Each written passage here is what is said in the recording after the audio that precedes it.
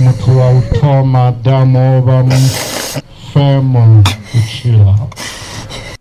family member reeling with pain as coffins of their loved ones were lowered into the grave. 7 family members murdered allegedly by 52-year-old family member Wanga Ndou.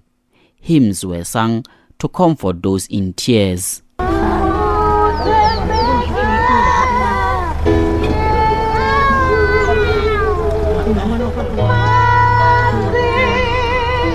Among those laid to rest include a year-old Wanga Ndou, Rendani Ndou, age 4, 33-year-old Mpho Ndou, 33-year-old Ndivhuwo Ndou, Portia Chauke, age 37, 12-year-old Rendani Ndou, and Dakalo Ndou, age 8. The bereaved family spokesperson Tendo Mulaudzi has thanked the community members for their sympathy. Mulaudzi says the family will now begin with the healing process. We as a family works together in harmony and peace.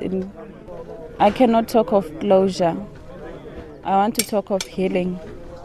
As a family, we are deeply hurt.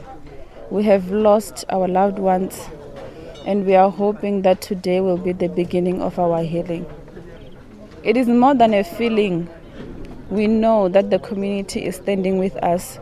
They have been supporting us from day one. Mulaudzi further says they believe that justice will be served. Mulaudzi says they won't be talking about the court matters for now. Today is still the day of the burial, and that is what as a family we are looking at.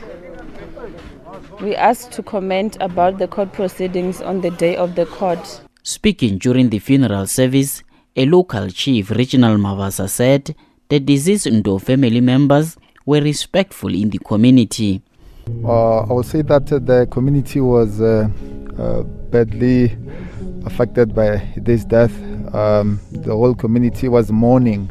Everybody was confused, more especially because it happened in the early hours of the Christmas day. So nobody could enjoy the Christmas because everybody was mourning, and it was really bad. I would say that the family of Ndou were good people.